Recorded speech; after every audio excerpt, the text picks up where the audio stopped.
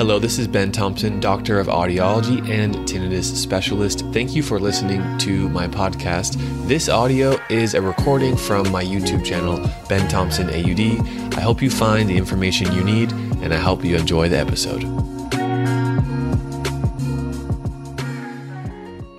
You may have asked the question, should I get an MRI if I have tinnitus?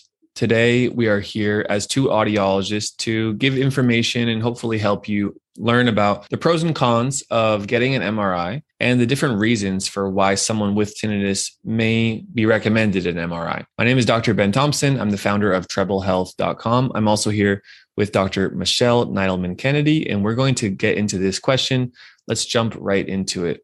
Dr. Michelle, what are the first considerations? If I have tinnitus, should I get an MRI for tinnitus? What should I do?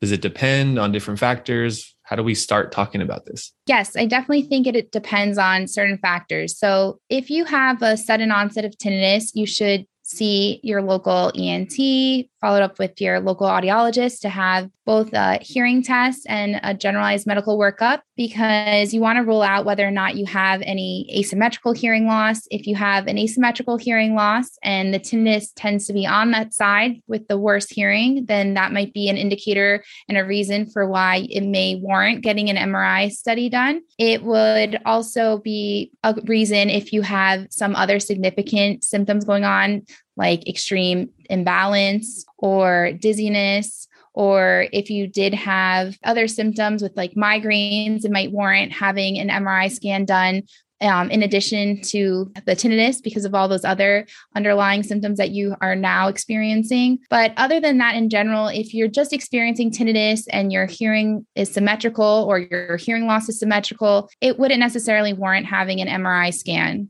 Yeah. So if right and left ears are hearing the same, we call that symmetrical. The body is sort of split down the middle. And if the right and the left are the same, then we're not so worried that tinnitus is related to a physical object causing hearing loss, causing tinnitus, for example. Now, if tinnitus is only present on one side or significantly louder on one side, we would consider that asymmetrical tinnitus if you have it on both ears and it's louder on one side. Or if it's only present on one ear, one side, we would call that unilateral tinnitus. This by itself, I've spoken to ENTs, reviewed some of the guidelines that ENTs use for when to recommend an MRI test, because it's a rather expensive test and most of the tests are covered by insurance. So it's not a test that is part of the standard recommendation for everyone with tinnitus. And even someone who has unilateral tinnitus, there usually needs to be unilateral tinnitus plus something else to immediately order an MRI. So it is common to do an intake and read your history and then learn you have unilateral tinnitus, but you do not have those other symptoms, ear pain, dizziness, migraine, headache, physical pain, things like that.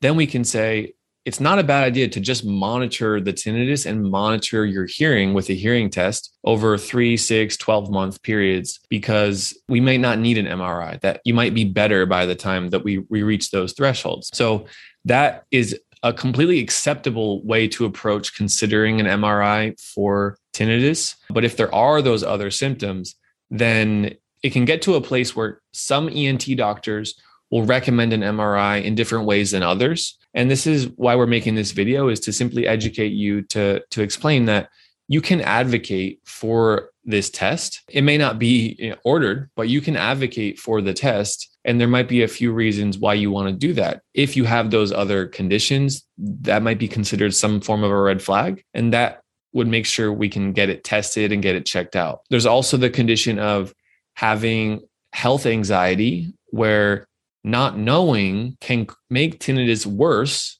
because we're worried about what it might be. And the limbic system, the psychology, can make tinnitus bigger and more present in our experience. Dr. Michelle, have you had patients who have done all the different types of tests for tinnitus, which ruled out other possible factors, and that made them calm and it helped them realize, okay, I'm on the right path? Absolutely. I've had patients who recognize that they have more anxious personalities, and the unknown, the fear of the unknown, is something that they can't really control within themselves. And so they have advocated to have an MRI just so that they don't have that continuous worry. What if there is something more significant happening medically that is the reason behind their tinnitus? So they have recognized that within themselves and have pushed for the MRI and received it, and then been given the clear bill of health, which has helped ease their stress and anxiety. And in the long run has also helped improve their tinnitus, because oftentimes it is our limbic system, our emotional response, that heightens our tinnitus. And so recognizing that the unknown was more of the trigger, and now that they have the answers, they don't have to worry about their tinnitus in that way, has significantly helped them. Excellent. So I think it's important to recognize if that's going to give you the peace of mind that you need, then it's worthwhile to get the MRI, but it's not always necessary just because you have tinnitus. Yeah, excellent.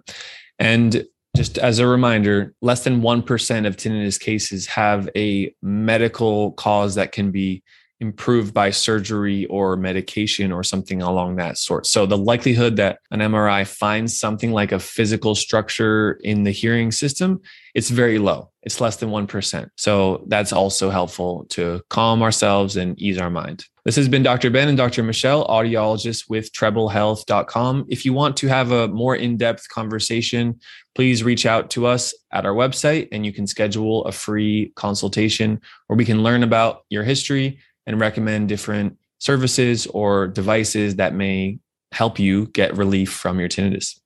Thank you so much, and we'll talk to you soon.